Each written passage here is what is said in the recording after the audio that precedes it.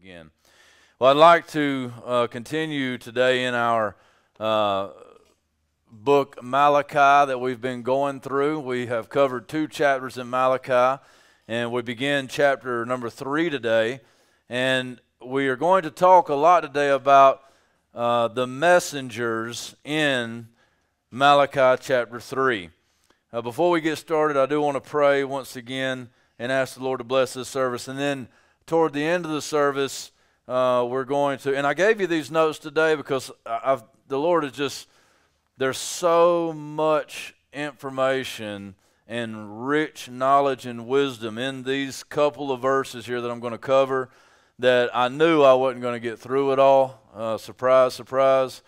And so I wanted to put it down so that you can take what I don't get through and you can go home and read over this. And I may pick some of this back up next week, but that'll be good even still because you can go home and read over it, study the scriptures. I got tons of references in here, and you can be on the same page with me if we do have to come back to it. You can be prepared. So I challenge you to really study through some of these ideas today and some of the stuff that I'm going to be sharing with you. But at the end of the service, we're going to have a time of prayer and anointing. And we're going to have Sister Margaret come up, and we're going to pray. She's asked us to pray over her and anoint her, and we want to do that. And we want to have Sister Courtney come up, and we want to pray over her, anoint her, and praise God for how He sustains you. And I know that God is still working in that situation. And then I know that there's some others here who are going through some really difficult times. So I do want to save a little time at the end that we need to pray and ask God to bring some healing to our people. I don't know if you're aware of it, but the Well Church is under attack. The church is under attack in general, but the Well Church is under attack. Brother Claude Lewis, we need to be praying for him. He found his wife passed away just a few days ago, and she had a seizure in the night. And we're praying for Brother Claude and surround him if you would, and let him know that you're there for him and praying for him. And brother, we are here for you, and we are asking if you will please let us know anything that we can do. We love you, and we're hurting with you. But things like this are happening because I believe that you people are being faithful to God.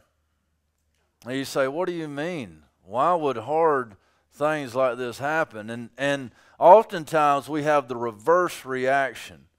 When hard things happen, oftentimes we can slip into this place where we shake our fist at God and we say, but I've been faithful. How can you do this to me? But we need to remember our Bibles. We need to remember that Jesus Christ said, if they've hated me, they will hate you. We need to remember that it was Job's faithfulness that got him tested.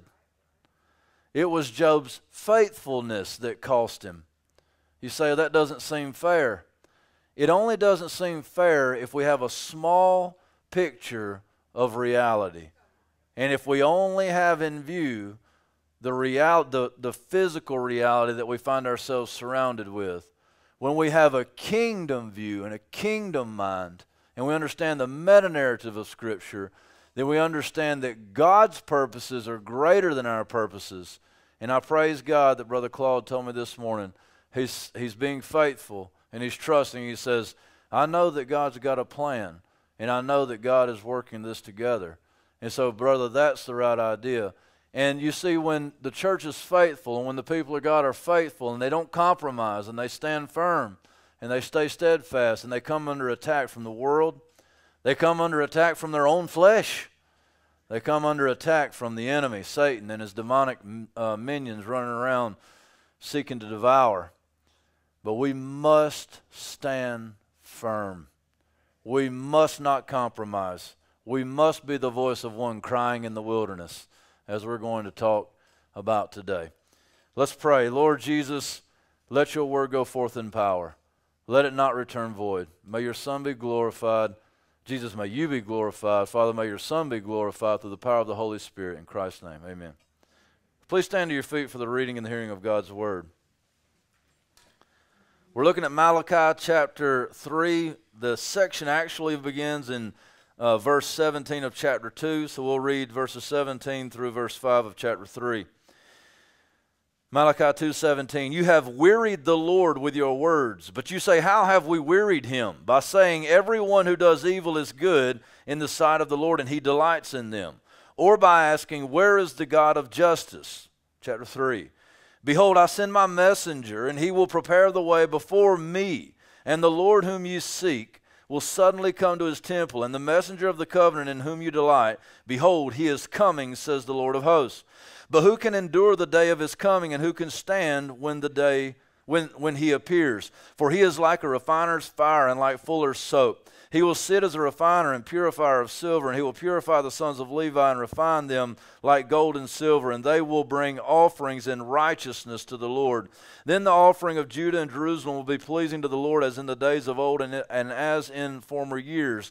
Then I will draw near to you for judgment. I will be a swift witness against the sorcerers, against the adulterers, against those who swear falsely, against those who oppress the hired worker and his wages, the widow and the fatherless, against those who thrust aside the sojourner and do not fear me, says the Lord of hosts. You may be seated. May God bless the reading and the hearing of his word. So I don't know how well you can see that, but you've got the handouts. Did anybody not get a handout? It's the same thing that I've got on the screen up here so you can follow along with me. Anybody didn't get a handout that needs one? Okay, I think everybody's got what they need. All right, so I gave you the handout because there is a lot of material to cover, and I may not cover it all. I don't intend to just read from this, but I've got all the ideas here, and I've got the scriptures here that are the context of the verses and the fulfillments of the prophecies found in these verses. What we see here in Malachi chapter 3 and the end of Malachi, the book of Malachi, is called by many commentators, and I believe is, the last prophetic word. These are the last prophetic words before the intertestamental period between the Old Covenant and the New Covenant, and that's a period of about 400 years. One of my favorite sermons is by a pastor. His name is Leonard Ravenhill, and it is a sermon on John the Baptist and the prophetic voice. And we don't see another prophetic voice, we don't hear another voice until the Gospels open up with John the Baptist crying as a prophet in the wilderness, make straight the path of the Lord. Here in Malachi, we have the last prophetic word spoken before 400 years of silence. 400 years of no word given from God. 400 years to be left on their own. 400 years when God was not moving in their midst and not speaking to his people that he had pulled back. This is the word of the Lord. In verse 17, you'll see this section actually begins in Malachi 2:17 and goes through Malachi 3:5 and really through the end of the book. And we begin with the Lord being wearied by those that say, everyone who does evil is good in the sight of the Lord, and he delights in them. Notice what's being said. This is what's wearying the Lord. Now, we know that this is happening in our day, but I want to see if you can connect the dots. This is what is wearying the Lord, and it's grieving the Lord. It's making him wearisome. It's tiring to him. It's exhausting to him. What's exhausting to you, Lord? It's exhausting to him that people are saying, his people are saying, everyone who does evil is good in the sight of the Lord, and he delights in them. Those of you who have been following me on Facebook probably saw the firestorm that was started because I posted about the display of the LGBT homosexuality ideology at our public library. It wasn't surprising to me that I caught a lot of flack for that from the LGBT community. That's not surprising. It is rather surprising that it surprised other people that I believe homosexuality and the like is evil, wickedness, and sinful. I have never held any punches. I have stood my ground on the Word of God and said from the beginning that the Bible teaches that homosexuality is a sin. It is evil and it is wicked. I have said that from day one. Oddly, what people hear when I say that is that I hate homosexuals. I've never said that one time. And just because I point out the evil, wicked lifestyle that homosexuals have adopted doesn't mean that I hate them any more than it does I hate the drunk who I point out, your drunkenness is evil. Your drunkenness is evil. Or the humongous guy that I say, your gluttony is evil. It's wicked. Listen, you can point out the wickedness of a sinful lifestyle and still love the individual and desire for them to repent and turn. As a matter of fact, pointing out the sinfulness of homosexuality out of a heart of a hate of the individual is sinful wickedness itself. But to point out the wickedness is to only shout and scream, turn! Turn, because I care about you and I don't want you to fall into the hands of an angry God. It is love that I come in. It is love that causes me to say, this is wicked. And I do not want you to be at odds with God. That is love. You say, why do you bring that up right now? Because the greatest surprise to me, which it probably shouldn't, the greatest surprise to me was all of the... Turn it off, I was just about to hit the groove. The greatest surprise to me was the rebukes that I got from supposed Christians.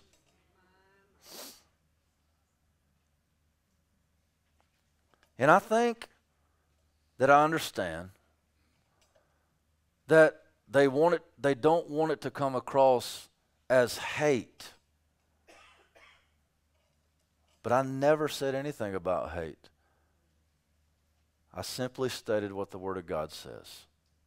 And brothers and sisters, if you can't do that, I don't know what we're doing. In love, in peace. But we state without compromise what the Word of God says. And we let the chips fall where they may. You say, again, Brandon, what does this have to do with this verse? Can you see the connection? Can you see the connection? We are so scared of offending. We are so scared of them thinking that we hate them, that we would say, it's okay. God loves you. It's okay. You're okay with God. God delights in, you're human beings. God delights in you. Your evil's not evil. Your evil's good. You're okay. This wearies the Lord.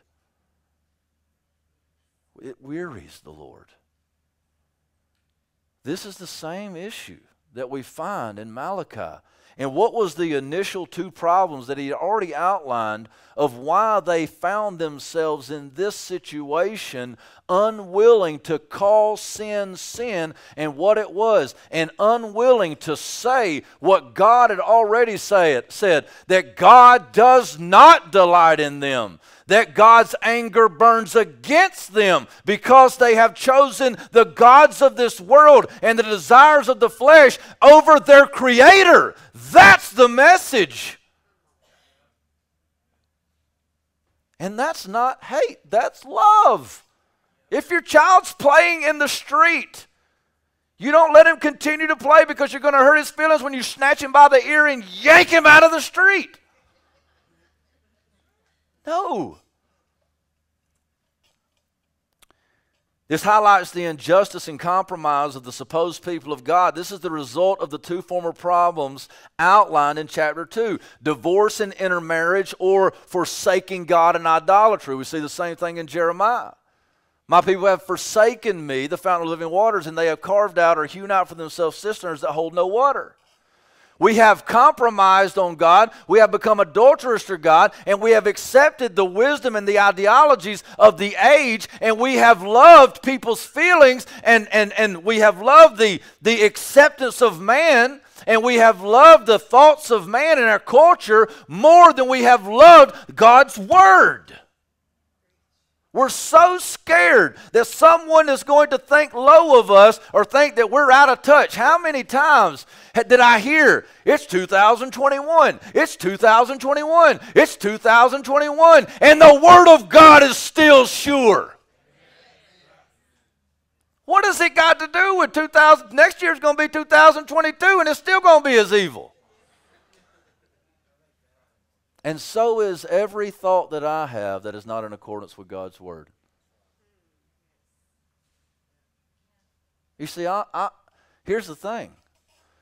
I'm not saying that you need to be like me because I'm perfect. I'm saying you need Jesus like I need Jesus because neither one of us are perfect. If it wasn't for the Lord Jesus Christ, do you know where I would be? Do you know what I would be doing? You can't imagine. I know who I was. They were scared to stand firm in God's Word. We can't be scared. Well, this is just a little intro here. This is shown to be equivalent to questioning God's justice, or by asking, where is the God of justice? Now, oddly enough, this kind of seems like a weird question. Because remember the context. Remember chapters 1 and 2. What's the context here? It's that the people were bringing blind sacrifices. They were weeping and crying on the altar and acting as if they really loved God and they really sought God and they really delighted in God. But they really actually didn't. They loved the world and the culture and the gods of this world and the idols of this world more than they loved God, because they were holding back for themselves the good things and giving God the partial things.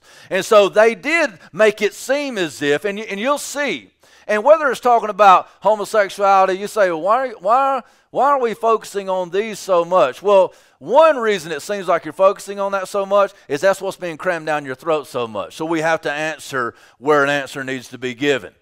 But don't get it twisted. You ask any of these men in here, you ask any of the people in this community, you ask any of the men that work for me, you just see me addressing those things because that's where the social media is cramming it on. So you might see that.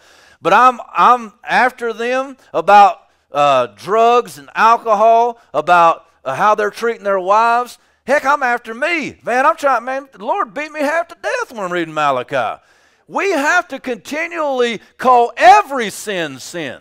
We have to continually call everything for what it is, evil and wickedness. It's just that these things are being pushed on us and are contrary to God's Word, and they're in this heightened platform type situation. So it might seem as if, but don't get me wrong, homosexuality it's a little different because it sins inside the body, whereas other sins are outside the body. 1 Corinthians 6 teaches us that.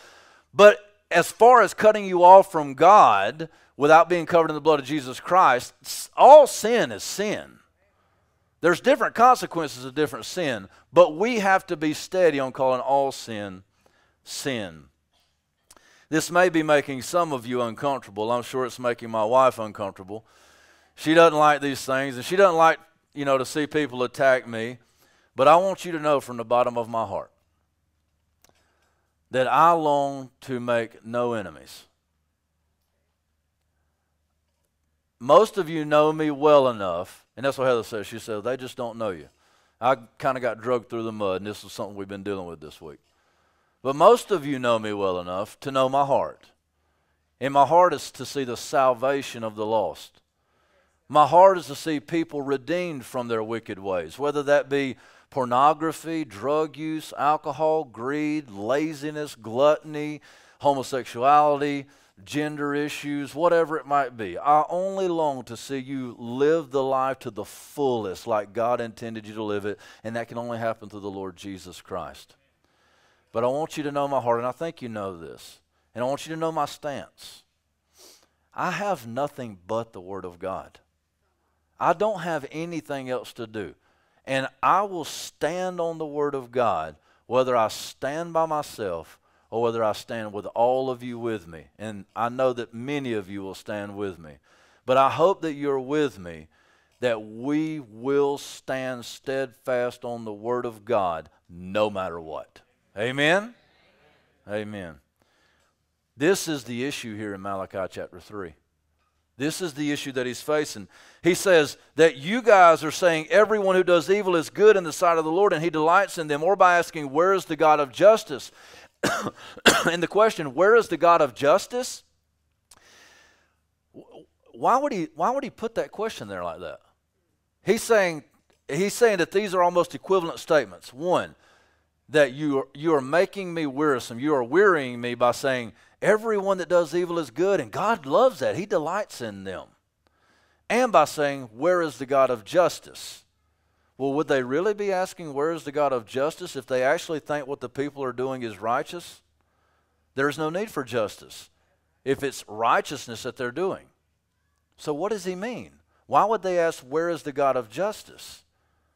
I believe, and I've read several commentators on this, and I believe the best way to understand this is that it is in a mocking, sarcastic sense. We can do whatever we want to do. God's nowhere to be found. What's he going to do? Where is the God of justice? Isn't that what the media is saying? Isn't that what even the liberal Christians, even those who are not about the Word of God, isn't that what they say? Jesus never said anything about homosexuality, except for he's the author of the whole Bible. This is okay with God. If it wasn't okay with God, then why would we be so blessed? Where's the God of justice? What are you talking about? God of justice? We've not done anything wrong. God loves those who do evil, and God delights in them.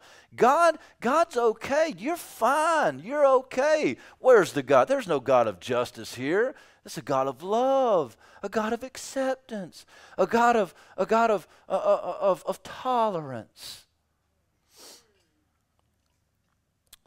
This wearies the Lord. It wearies the Lord. Well, he answers their question emphatically.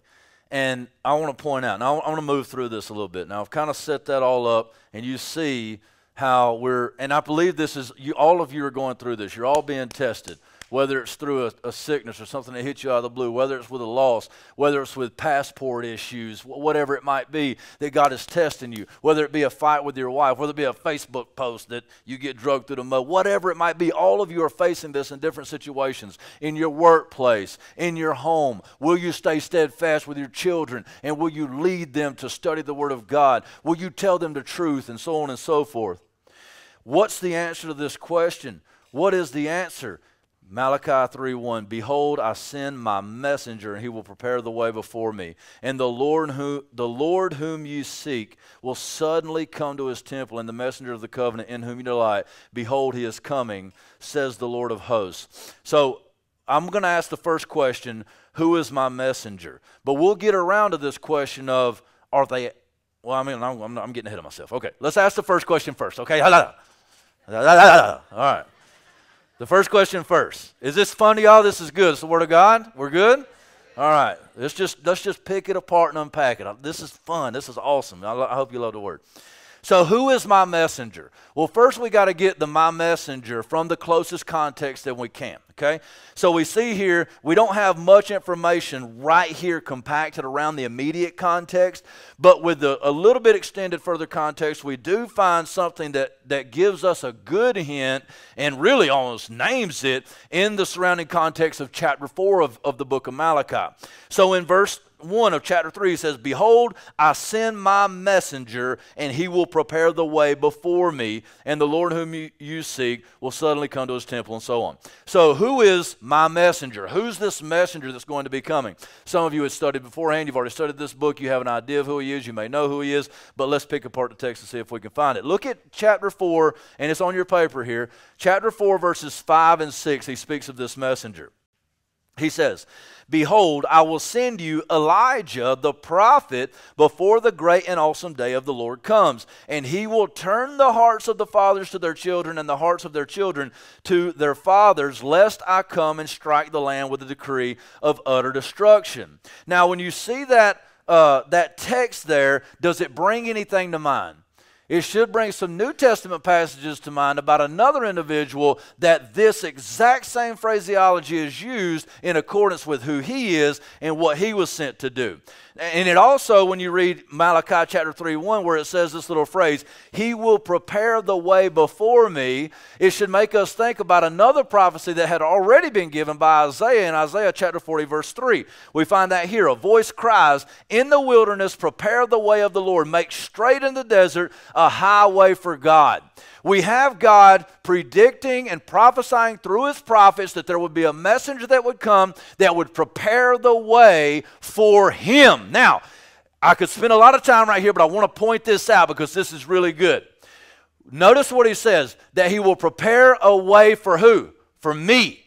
This is Yahweh speaking in the Old Testament. This is Jehovah. This is God Almighty speaking that a messenger, he says, my messenger will come and he will prepare a way. He will make straight the way. He will, in other words, he will carve out a path for my entrance into my covenant people's presence, into their midst, okay? Now, I point that out to you to point out something about the messenger who's going to come. There's a distinction in Malachi chapter 3 verse 1 from my messenger who I will send to prepare the way for who? The messenger of the covenant. Okay? And this will be important too, that messenger, that word is also translated angel. Those two are interchangeable. Okay? So this could say the angel of the covenant, the angel, or my angel, or the angel, my messenger, the messenger. Those are interchangeable terms. But we're going to get a lot of information about who the messenger is that my messenger is preparing the way for. You guys following with me so far? You tracking with me so far? Okay, good. All right, so who is my messenger? We read Malachi 4, 5 through 6. It says, I will send you Elijah the prophet before the great and awesome day. Isaiah 40, verse 3 says, in the wilderness, a voice cries in the wilderness, prepare the way of the Lord. Make straight in the desert a highway for our God, because it's our God that is coming, okay? And that's that word right there is the word for God, okay? Jehovah. We're going to see that even more so here in just a moment. So let's ask the question, is my messenger, I can follow it right here, is my messenger Elijah? Well, let's ask, what does Jesus say about this messenger? What does Jesus say about John the Baptist? Okay? It is pretty much unanimous that every commentator that I've read just about agrees that my messenger is John the Baptist. But didn't we just read in Malachi chapter 4 verses 5 and 6 that the messenger was Elijah? Well, let's read in what Jesus says about John the Baptist. As they went away, Jesus began to speak to the crowds concerning John. What did you go out into the wilderness to see? A reed shaken by the wind? What then did you go out to see? A man dressed in soft clothing? Behold, those who wear soft clothing are in kings' houses. What then did you go out to see? A prophet? Yes, I tell you, and more than a prophet. This is he of whom it is written, behold, I send my messenger before your face, who will prepare your way before you. Truly I say to you, among those born of women, there has arisen no one greater than John the Baptist, yet the one who is least in the kingdom of heaven is greater than he. From the days of John the Baptist until now, the kingdom of heaven has suffered violence, and the violent take it by force. For all the prophets in the law prophesied until John. And if you are willing to accept it, he is Elijah who is to come. He who has ears to hear, let him hear. So we have it straight from the mouth of the Lord Jesus Christ himself that John the Baptist is my messenger that is spoken of and prophesied about in Isaiah 40 verse 3, in Malachi chapter 3 verse 1, and in several other places in the Old Testament as well. But let's see what John the Baptist says about himself, because this puts a little bit bigger twist on it, because what John the Baptist is going to say is that, no, I'm not Elijah. Now, what Jesus just said in the verses that we just read in Matthew chapter 11, he says, for the law of the prophets prophesied until John, and if you are willing to accept it, he is Elijah who is to come. There's been questions and debate over this for many years. Was John the Baptist, was he Elijah reincarnate? Was he Elijah manifesting himself? What's going on here? One text says that Elijah's coming in the Old Testament. This text, Jesus says that he is Elijah who was to come. Well, who was he? What did John say about it? John 1, 19 to 23. And this is the testimony of John when the Jews sent priests and Levites from Jerusalem to ask him, who are you? He confessed and did not deny, but confessed, I am not the Christ. And they asked him, what then? Are you Elijah? And he said, I am not.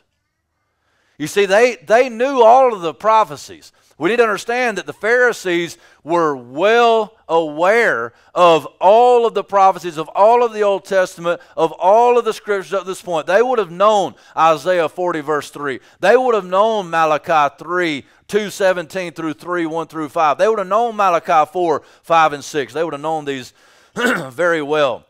They say, are you the prophet? And he answered, no, that he's not the prophet. So they said to him, who are you? We need to give an answer to those who sent us. What do you say about yourself? He said, I am the voice of one crying out in the wilderness, make straight the way of the Lord, as the prophet Isaiah said. So he too identifies himself as the messenger, my messenger, that was prophesied in Isaiah and in Malachi chapter 4 verses 5 and 6. He has testified to this. Now, why would he say he's not Elijah? Because he's not Elijah. He's John. He's not Elijah. He's John. But why does the Bible say that Elijah is going to come? Let's continue on. Let's finish John, though. Notice the Jews knew the prophecy. Or a little recap. Notice the Jews knew the prophecy. They knew that God was going to send a prophet. They were very familiar with Malachi 3 and 4. That is why they asked John if he was Elijah. Okay. Consider Luke 1, 16 through 17. This sheds a little bit more light on us, for us, and helps us to understand what is meant by Elijah. And this is important for us as well. Luke 1, 16 through 17. And he will turn many of the children of Israel to the Lord their God, and he will go before him in the spirit and power of Elijah, to turn the hearts of the fathers of the children and the disobedient to the wisdom of the just, to make ready for the Lord a people prepare. And if you remember Malachi 4, 5, and 6, this is almost verbatim a lot of that text about turning the hearts of the fathers to their children.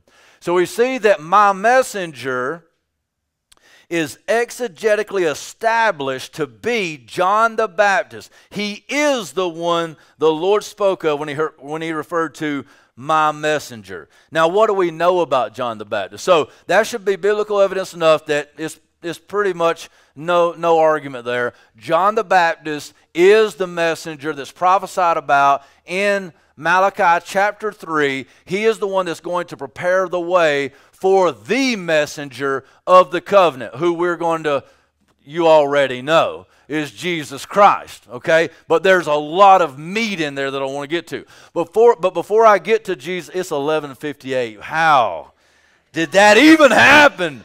We just started. This is ridiculous. Hey, rewind that back.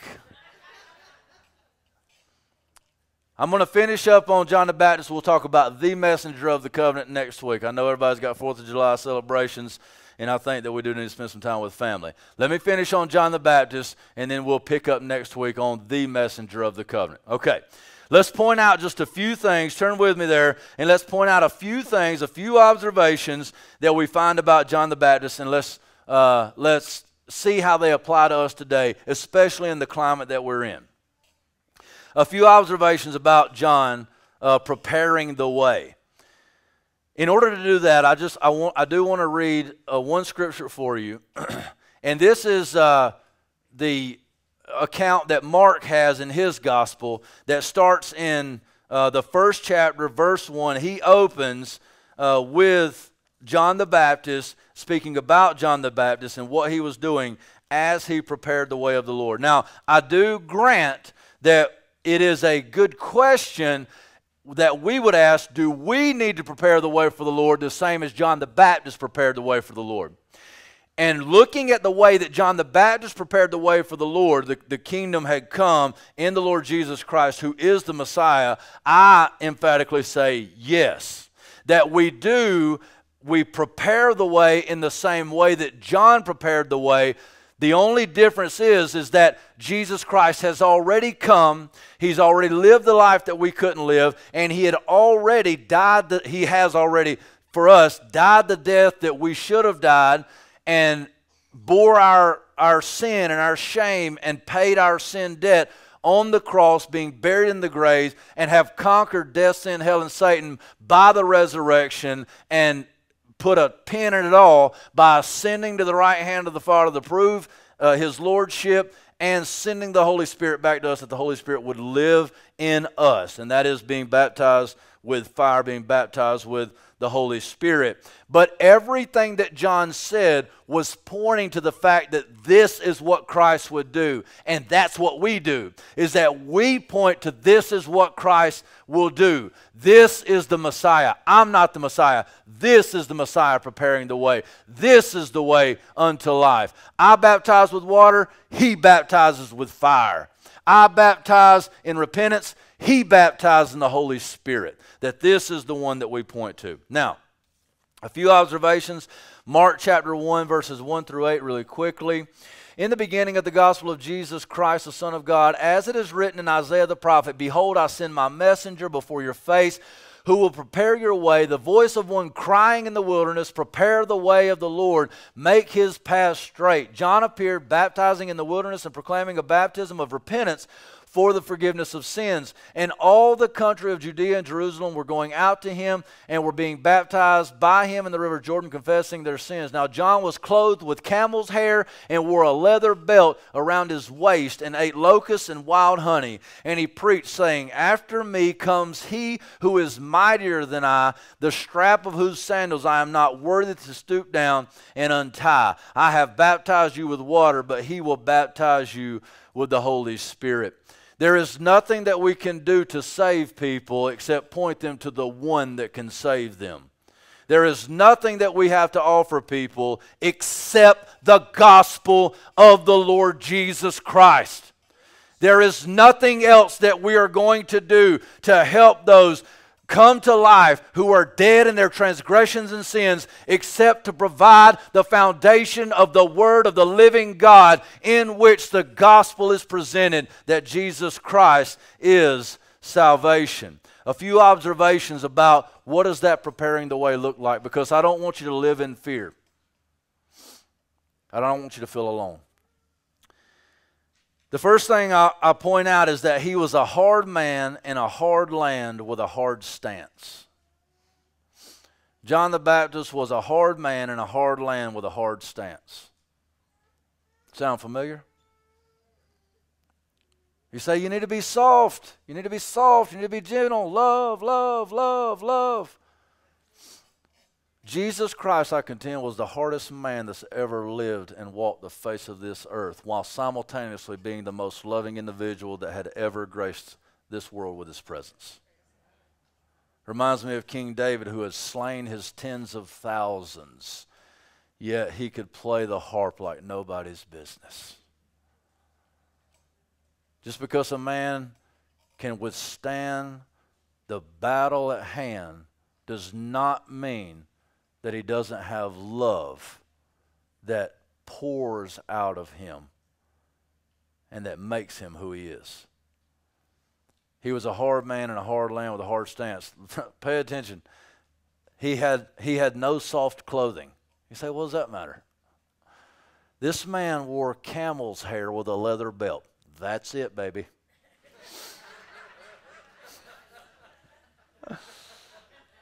You thought commando was tough.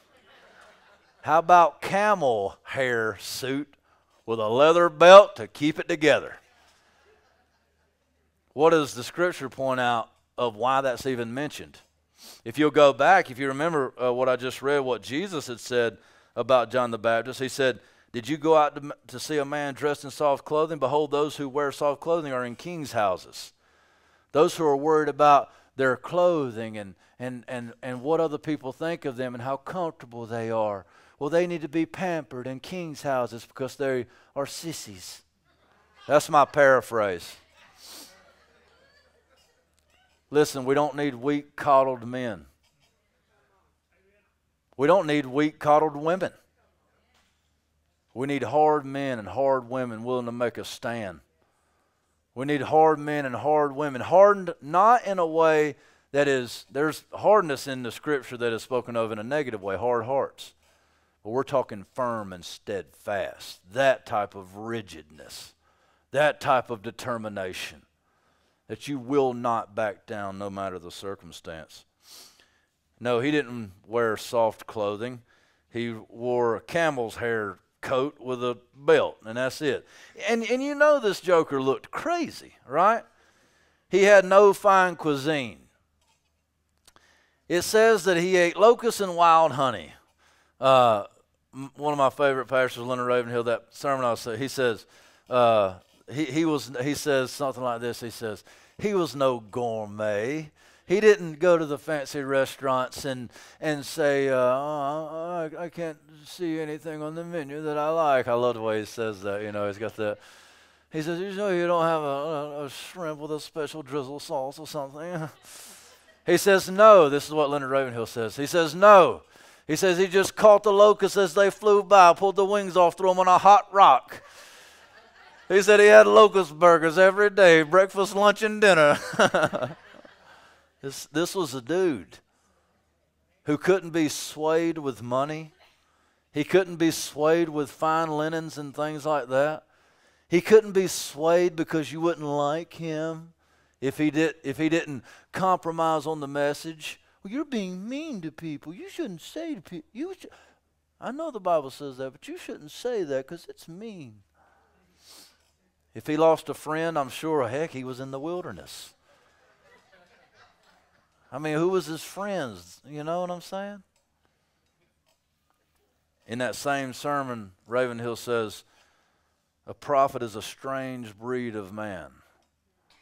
A prophet is a lonely man.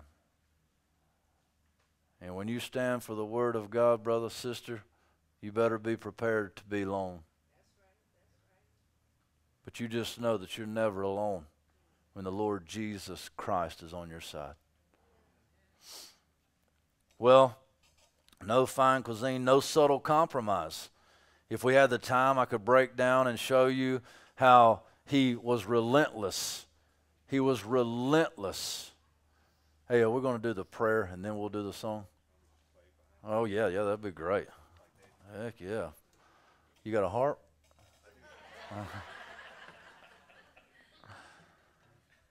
No subtle compromise. People were coming to him and repenting of their sins. You say, well, you need to really build a relationship with people. You need to be great. You need to be mercy. You need to tell them God loves them. You need to tell them God loves them. And listen, I'm not saying that there's no place for that. I'm just helping you to see that the pendulum has swung too far. And that a presentation that God is all love all the time in their wickedness and in their sin is unbalanced and it's unbiblical.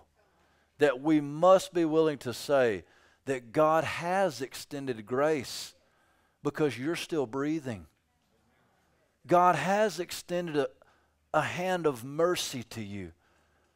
We can quote to them Hebrews that say, do not harden your hearts as they did in the days of old, for today is the day of salvation. But we must not forget that Hebrews also says that be careful that you're not like Esau. who had spurned the Lord, and though he sought for repentance for tears, found none. Be careful to enter today, because today is the day of rest. That as it sits, you are an enemy of God because you have made yourself a friend of the world. But God, in his loving kindness, while we were yet sinners, Christ died for us. That if we would confess our sins, he is faithful and just to forgive us our sins and cleanse us from all unrighteousness. There's still time. You see, we've got to have a full-throated, full-bodied gospel that's not afraid to tell the truth and is not willing to even subtly compromise. And the last is, there was no cultural caution. The leaders of his day was the Pharisees. The leaders of his day was the Pharisees. You know what he told them? This is what he told them.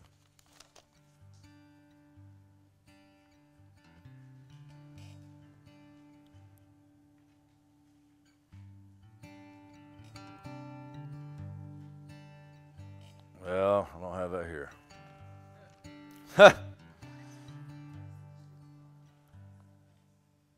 Here you go. Oh, good grief. Too many gospels. It is.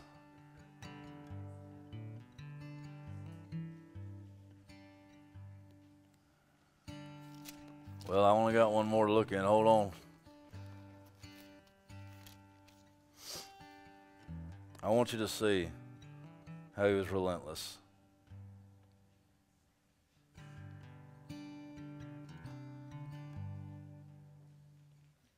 Here you go. Truly I say to you, among these born of women, there has arisen no one greater than John the Baptist. This is Jesus about John. Yet the one who is least in the kingdom of heaven is greater than he. From the days of John the Baptist until now, the kingdom of heaven has suffered violence, and the violent take it by force.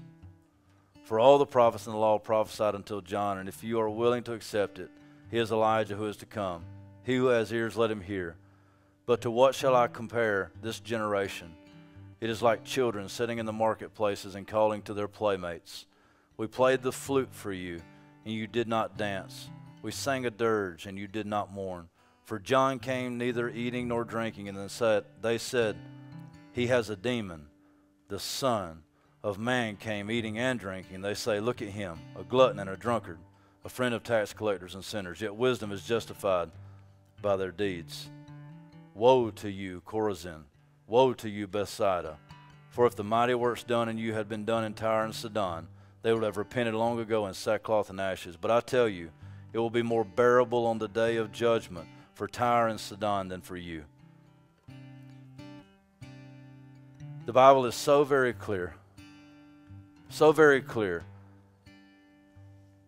Jesus, John, the apostles were all relentless in their preaching of the truth of God's word. They never backed down, and everybody abandoned them. John the Baptist lost his head, but he never backed down.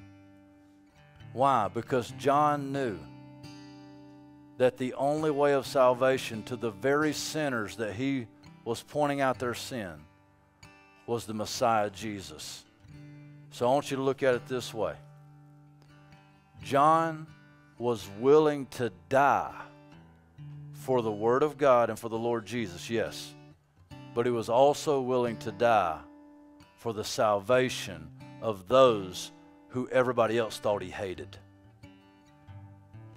You set yourself up to be crucified for preaching the truth of God's word, when you could just be silent and let them go on to hell. They don't see it. I know they don't see it. I know you catch it.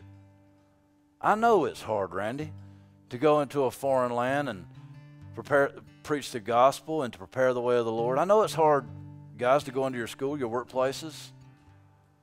But there's a couple things you got to ask yourself. One, is the Lord Jesus Christ worth it? I think we'll all say yes to that. too? Are they worth it? Are you willing to sacrifice yourself and put yourself out there for their salvation? Are you willing to lose your head? Because if you preach it like Scripture teaches it, then they're going to come at you. John lost his head. Jesus lost his life. What you going to lose? What are you willing to lose? Never back down. Never back down.